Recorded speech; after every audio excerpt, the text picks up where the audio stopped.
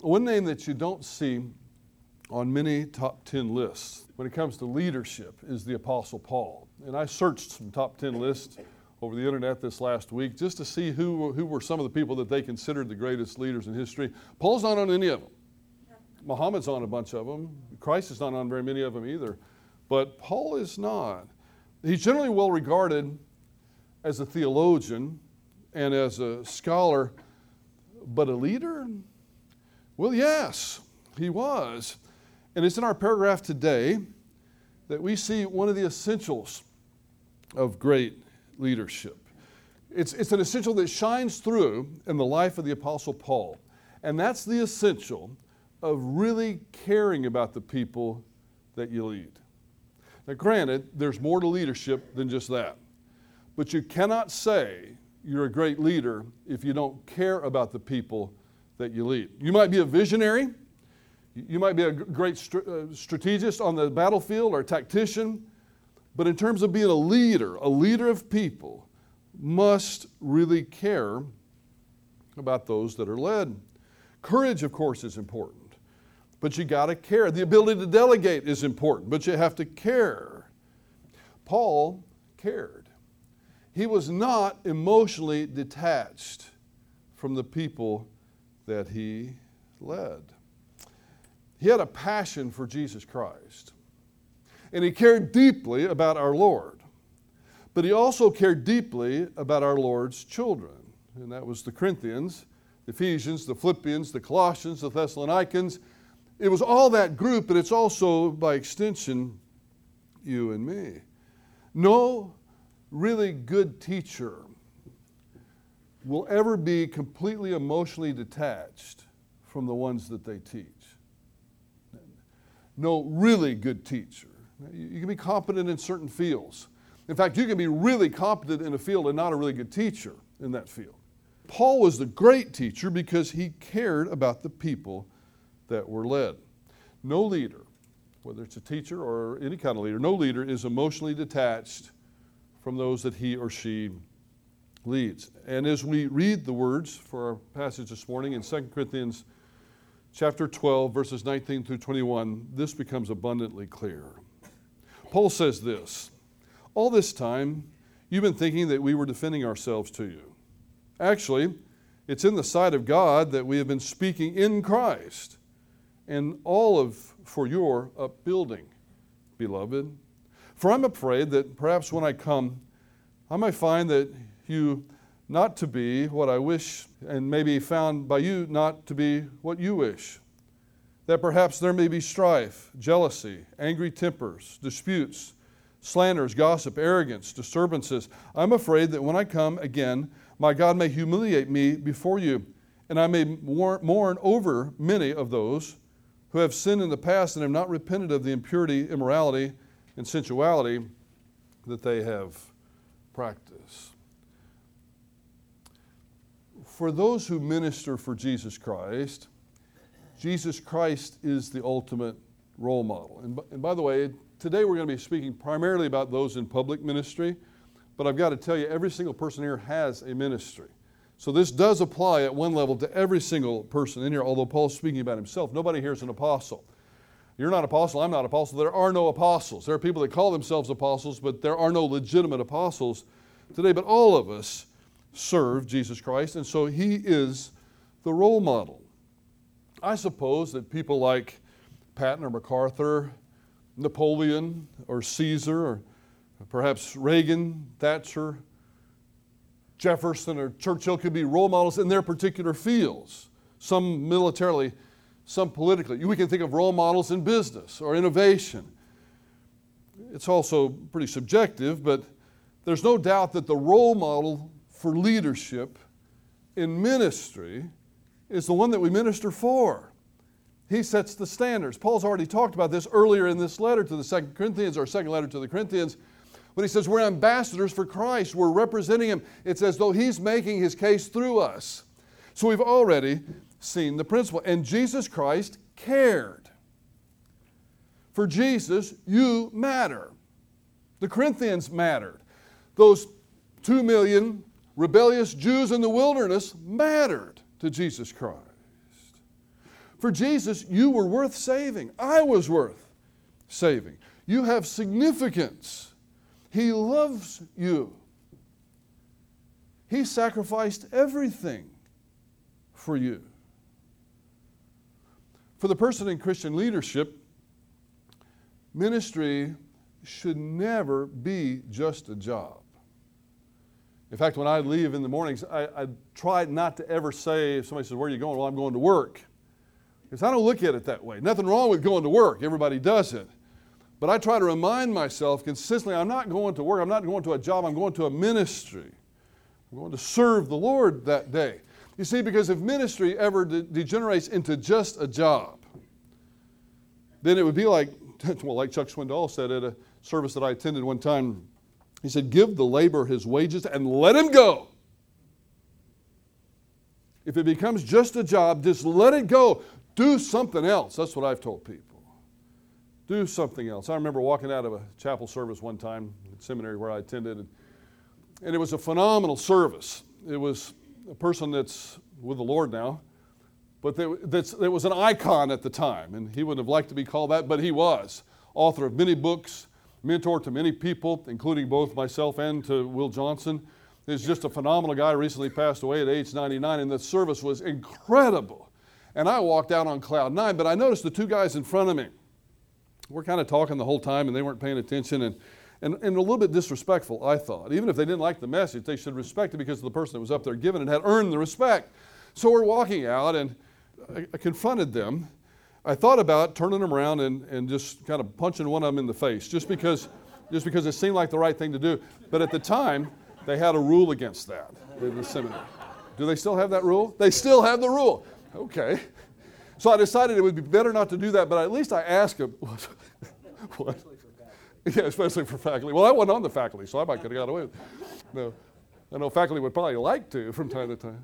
But no, but I just at least asked them. I said, I noticed you seem to have a problem with the message in there. I just wanted to know what's up with that.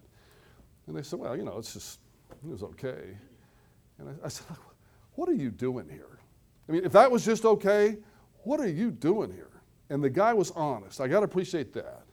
And he turned around to me and said, I need a job, man. I said, and so you're here? You're here at Dallas Seminary because you want a job? You're going to spend this kind of money and go through this kind of effort because you want a job? So you need to find something else to do. You see, ministry should never be just a job. There's more to it than that. You've got to emotionally invest yourself in the people that you lead. And then that goes with all kind of professions. Certainly in the medical profession, I prefer medical doctors that emotionally invest themselves in their patients. And I know they can't do it all the time because patients die. My sister at one time got out of the medical field that she was in because her patients died all the time. That was just the field that she was in, and she couldn't handle it. It was too emotionally difficult for her, but you gotta invest yourselves in the lives of people.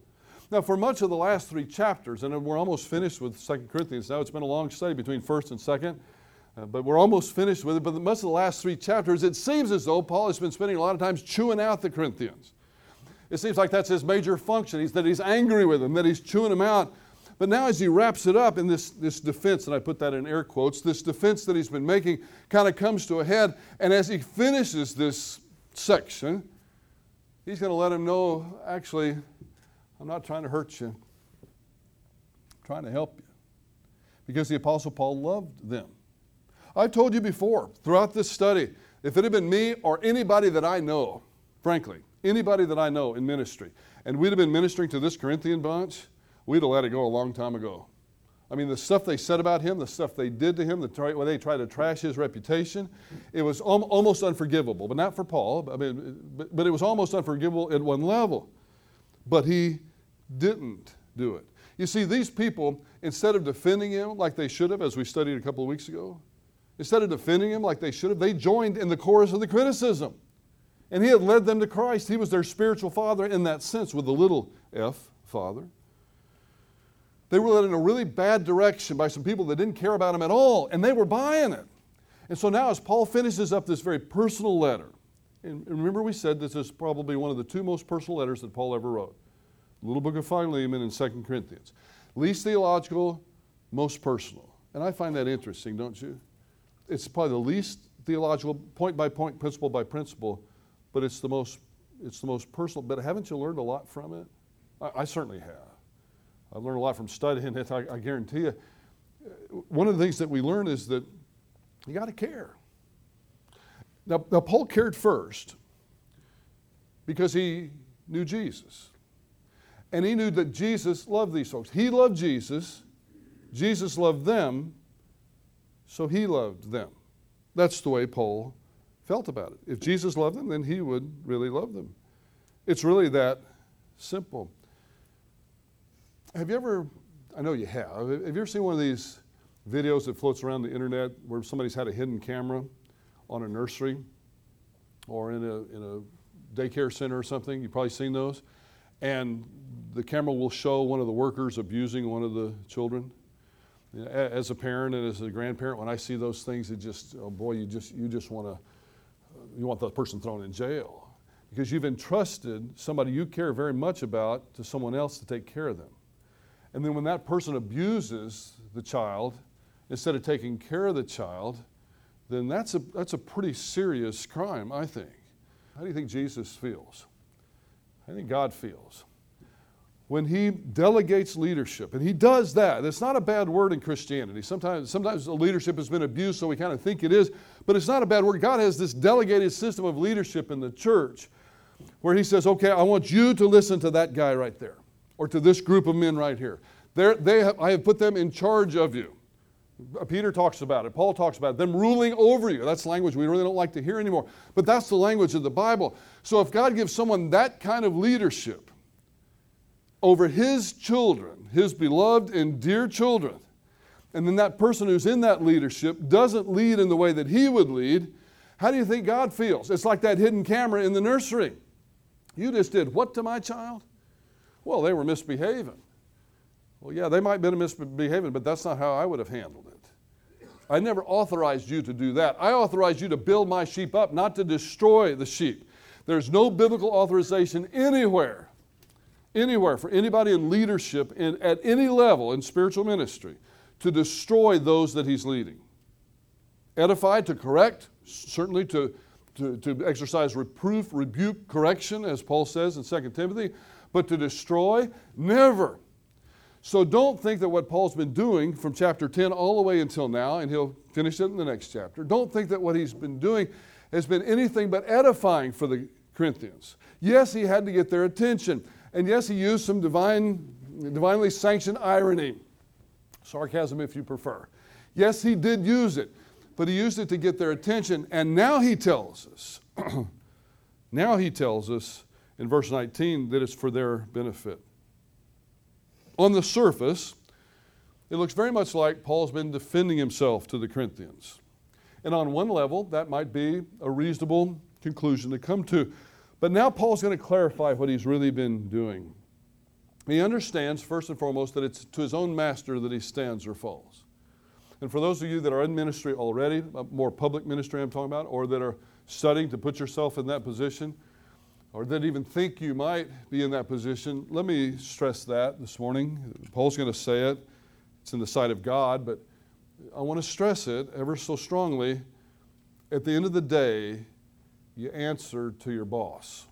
And that's the boss with a capital B. That's the Lord Jesus Christ. If he's happy with what you did, what you said, how you said it, then you're okay. If he's not happy, it doesn't matter how many people come up to you at the door and tell you how great that was. If he's not happy, that doesn't count. So that's the first thing you need to remember. Now that's true in pastoral ministry. It's true if you're teaching a Sunday school class. It's true in whatever ministry you have, inside the church or outside the church. If God's happy with you, it's okay. If he's not happy with you, it doesn't matter how many people praise you. We live in this celebrity-ship culture in Christianity today. Don't buy into that. There's only one person that belongs on the cover of People magazine, in my opinion, that's Jesus Christ. Otherwise, just let everybody else off. In terms of celebrityship, he should be the only one that we're looking to. So Paul is going to say here, my motives were an open book before God. God knows. God knows if I'm telling the truth or not. God knows if I love you or not. And he said, I'm comfortable with the way my relationship is with God and how he feels about all this. It's the same with us, isn't it? We can fool people, but you can't fool God. You can have an entire list of ministry accomplishments that you just subtly drop on people. You know what I mean? You just kind of slip them into an email. I'd like to go to dinner with you, but I gave a lot of money to the poor this week. Can't do it. You buying? If you're buying, I'll go. We do silly things as Christians. I mean, we really do. God knows. He's keeping count. You don't have to. We've already studied that in the 5th chapter of this same letter. He knows. God knows the truth. On the other hand, people can say whatever they want about you. They can say whatever they want about your motives, and nobody's going to know the difference. Winston Churchill once said that a lie can make its way around the world before the truth gets around the room. And that's truth. Gossip can get all the way around the world before the truth can ever even get out the door. But the thing is, God knows, and you need to take comfort in that at the end of the day. And that's what the Apostle Paul is doing here. God knows what his feeling about the Corinthians was. God knows why he didn't get to make that visit as soon as he wanted to make it. We said that a long time ago. Remember that? He was supposed to go. He didn't get to go. God knows why all that's taking place. And the best thing you can do sometimes when you're faced with unfair criticism is just let it go and let God handle it, because he knows the truth.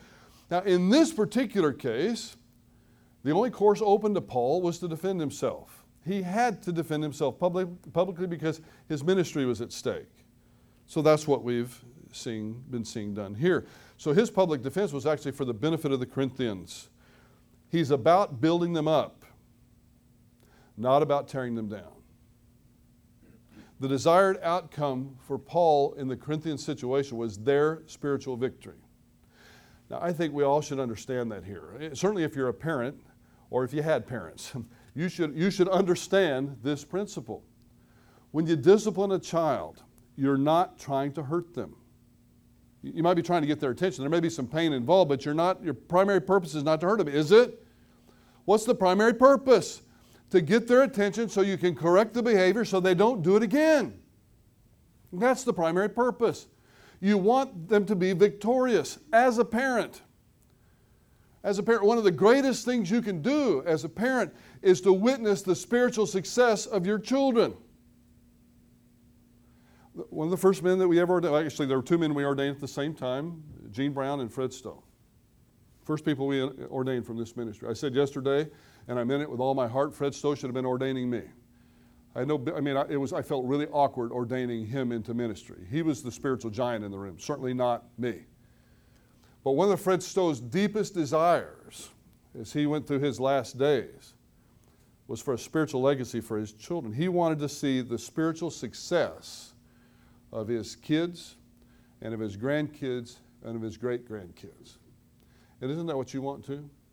Wouldn't you give up just about anything for that? To see your kids prosper spiritually? Now, if I was to put this a different way, wouldn't you give up just about anything to see your kids prosper financially? Some people are nodding their heads yes, other people are wondering about that. And I know what you're talking about. Yes, we want to see our offspring prosper financially. It would be really nice to see them do that. But what's really more important to you at the end of the day? Is it their financial prosperity or their spiritual prosperity? Now, we put it that way, it's their spiritual prosperity. Everybody in here would agree with that.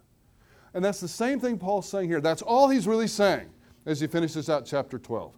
I really want your spiritual prosperity. Your victory is my victory. When you win, I win. If you lose, it's not like I win. Paul deeply cared about them. All this time, you've been thinking that we're defending ourselves to you. That's an editorial we. Actually, it's in the sight of God that we've been speaking in Christ, and all for your upbuilding, beloved. Don't let that last word pass you by. Sometimes we do. We just kind of read over it. Paul's saying, listen, I want you to be spiritually victorious, beloved. Now, the last person I ever really heard that was able to pull that off with any consistency in a sermon was J. Vernon McGee. He always called his audience beloved. Most of us can't really do that and pull it off. It almost seems dated. Paul's saying, let's put it this way, it's all for your upbuilding. I love you guys. Does that bring it into the 21st century? I love you guys. That's what Paul's saying here, and he's not ashamed to say it. And these are people that at the time, their view toward Paul was anything but love coming back, at least most of them. And they've shown it. But Paul's saying, you might say what you want, I love you. Remember that biblical principle of a gentle answer turns away wrath? That one word right there.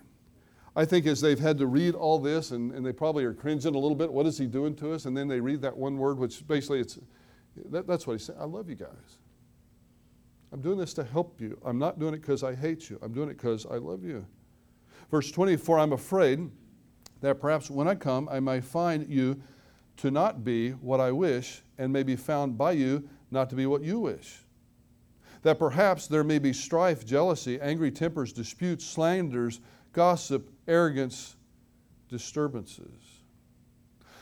So having said, I've come to build you up, having said I want your spiritual victory, having told him I love you, he does recognize that there are problems. One of the worst things that we can be is anybody in leadership, whether it's parental leadership or grandparents or a teacher at a school or a doctor in a clinic or in a hospital or a pastor standing in a pulpit. One of the worst things that we can do is not to take an objective view of the situation. Say, oh, everything's fine. Everything's fine. Everything's fine. No, it's not. No, it's not. It's not fine at all. It's not fine in Corinth. So he can love them, but still objectively say there's some work we have to do here. It makes sense? You've done it 100 times as a parent, or if you hadn't done it as a parent, it's been done to you from a loving parent or somebody else that mentored you. You got to be objective, so you can't lie to them. You can't try to be doing the alphabet and say A, B, F, G, H. Oh, that's wonderful, Johnny. Well, no, it's actually in it A, B, C. Something like, no, that wasn't wonderful. You got it wrong. But you can lovingly tell them you got it wrong and say, it's okay. This whole idea in our culture where we can't say anything's wrong anymore, that postmodern idea, it is just destroying us at every level. I understand postmodernism has even worked its way into mathematics in colleges. Now, how that works, I'm not sure, but I understand it has. No, so he's saying, all's not well here. And he knows, because he's about to come and visit them, that something's got to get worked out. Because if they don't get it worked out before he gets there, this visit might be a tad bit uncomfortable. In the beginning of the next chapter, Paul's going to say, this is the third time I'm coming to you. My upcoming visit will be the third time I visited. The first visit was when he founded the church. The second visit was when he came for that painful visit, and they ate him up and spit him out and sent him back to Ephesus. Now this is the next time he's going to see him after this. So he's saying on this next visit, this could get a bit uncomfortable. I may not be what you want me to be. You probably won't be what I want you to be. We need to get this worked out. What I don't want to see is strife, jealousy, angry tempers, disputes, slanders, gossip, arrogance, and disturbances. That's not a very spiritual list, is it? And that's in a church. We don't think of churches that way, do we? Strife. Well, you certainly don't want that in a church. Jealousy. Angry tempers. Well, that'll tear a church up. I know of a church up in East Texas. It doesn't exist anymore. When I tell you this story, you'll know why it doesn't exist. Pastor went over to one of his deacons' home out in the country. Two deacons sitting on the front porch. They happened to be talking about the pastor when he walked up. He knew they were. There was some strife in the church. One thing led to another. Pastor knocked both of them out. KO'd them, both. Church doesn't exist anymore. It can't exist in those circumstances. You just can't do it. And Paul's saying, I don't want that to be the case when I come to Corinth. Let's get this worked out. And all this, by the way, does this list sound familiar to you? It ought to. Strife, jealousy, angry tempers, disputes, slanders, gossip, etc. It ought to.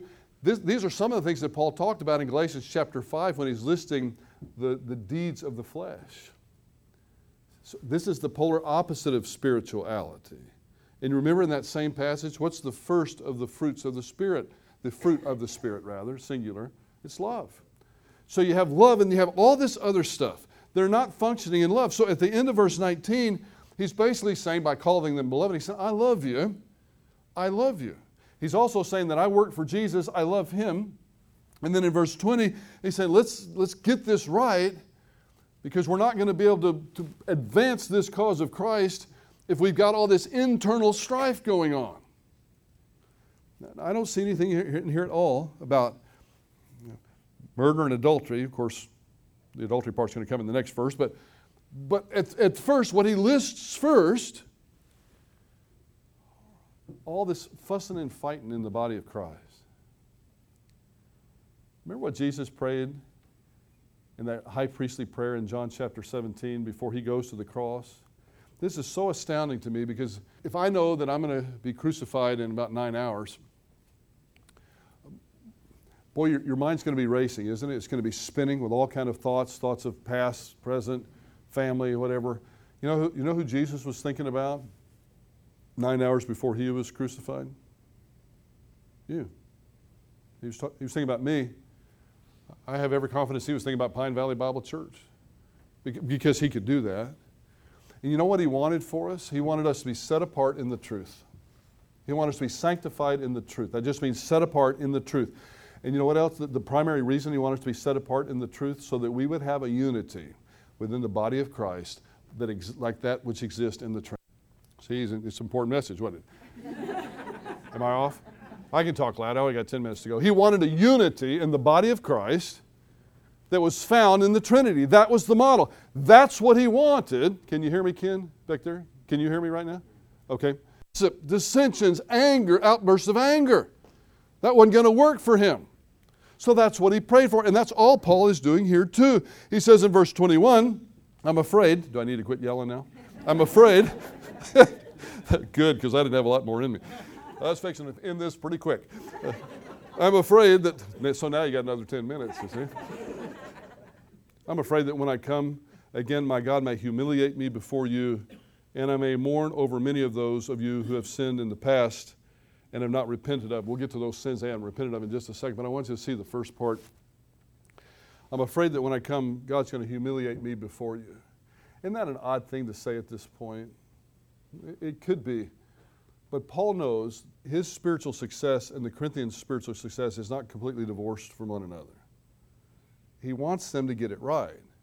Now, when all is said and done, if he does everything he can for the folks and then they just completely reject God, then God understands that.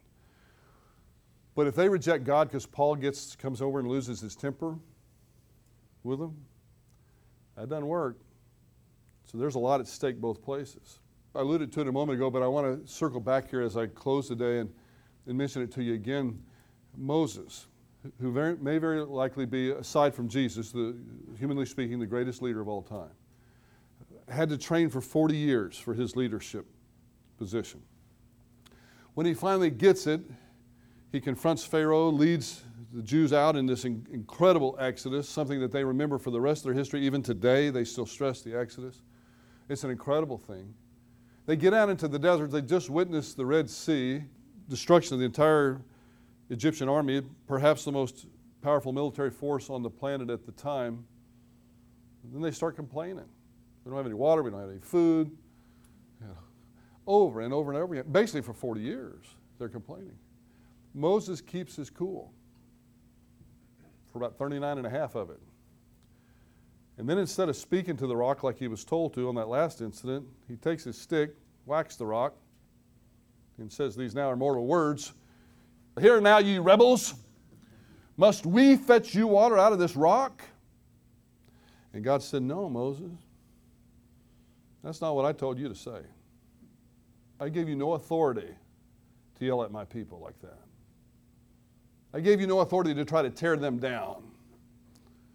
Now, you might say, well, how do we know? Well, God thought he was tearing them down. That's how we know, because God disciplined you. You can't go in the land. You took them all the way up here, but you don't get to see it. You got to see it, but you don't get to go in it. I think that's what is on Paul's mind as he closes this chapter out. I'm afraid that when I come again, my God may humiliate me before you, and I may mourn over many of those. Many of you. Paul wants to get it right. He doesn't want to come in and lose his temper. The easiest thing in the world to do is somebody's yelling at you, you yell back at them. The most spiritual thing, somebody's yelling at you, you answer them with a gentle answer. And that's going to turn away the wrath. It's counterintuitive, I know. And I know a bunch of you are looking up here saying, and he's preaching this. Yeah, I know. I've been to football games with you. All joking aside, I have. I have. It's been a long time. I'm glad David's out of school now. I'm much more spiritual than I used to be. But I'm not, those are things I'm not proud of. That wasn't the right thing to do. You don't answer in kind. You answer in gentleness. And so for those of you there, I apologize for that. It's 10 years later, but I do. That's you just never should yell at anybody. And for those of you that don't know what I'm talking about, I'm not going to tell you. So. Now he brings up some ones that we might think, there's just no way these are being practiced in the church. I don't want to mourn over many of those who have sinned in the past and have not repented of the impurity, immorality, and sensuality which they have practiced. The implication is they're still practicing it. When we very first started this study, way back in 1 Corinthians, we said one of the biggest problems in the Corinthian church was they were allowing the culture to seep in through the cracks in the walls. And it was part of the Corinthian, sensuality was part of the Corinthian culture, it was part of the Greek culture, it was really part of the Roman culture too. But especially it's part of the Greek culture. And so what he's saying is here, this I think goes all the way back to his first letter. We got to get this right, guys. You can't keep mimicking the culture and think you're being spiritual. Now, not everything about our culture is bad. There are some things that are. Our culture is increasingly not just post-Christian, but anti-Christian, in my view. It's increasingly anti-Christian. Not everything in the culture is bad, but there are some things in the culture that never should creep in to the doors of the church. And these are some of them. Now, the first things were internal. These last things, I think, are external that have crept in. Impurity, immorality, sensuality, those are all sexual sins. Just same words. We could get into the specifics of that, but that's not my point this morning. They're almost synonyms for the same activity, and that's inappropriate sexual activity. You see why most New Testament scholars would agree that the church at Corinth might have been the most unhealthy church of the ancient world. They have all this internal stuff going on, this strife, these angry tempers, these fights. And then on top of that, they have these things that have come in from the culture that they hadn't gotten rid of yet, these sexually perverse things that are going on. And we look at that and we say, why does Paul bother? You wonder why he bothers at all. Well, the reason he bothers is because he loves them. God loved the Corinthians. In spite of strife, jealousy, angry tempers, and etc., he still loved them. He loved the Corinthians in spite of impurity, immorality, and sensuality that was being practiced in the church. He just wants them to get it right. That's what God's interested in. Jesus paid for all those sins on the cross. There is no unforgivable sin. The sin that's mentioned in Matthew chapter 12 is rejection of Christ. None of these sins are unforgivable. Just get it right. It's not how you start, it's how you finish. That's what a great leader is going to say. And Paul was a great leader. He genuinely cared about the spiritual status of those that he ministered to. Jesus wanted very much to see the spiritual success of the Corinthians. And therefore, Paul, because he loved Jesus, Paul wanted to see them succeed. Paul cared. And while it's not mentioned a lot in books on leadership, even those that you find at the Christian bookstore, Paul cared. And in the spiritual realm, that is an essential of good leadership. Heavenly Father, we thank you. We thank you that our Lord cared about us, that you cared about us so long ago, that you sent your Son to die for us. We thank you that you love the world so much that you gave your only begotten Son, that whosoever believeth in him should never perish but have everlasting life. You sacrificed everything for us. That's the kind of leader you are. Father, you provided everything that we would need for salvation. And you did all the work so that we might just come to you and say, yes, Father, I trust Jesus Christ to forgive my sins and to grant me eternal life. Thank you for that. I thank you for being who you are. And now help us in whatever realm of leadership we find ourselves in, whether it's public or private. Help us to model your sacrificial spirit, your love for us as we minister to others. And we'll ask it in Jesus' name. Amen.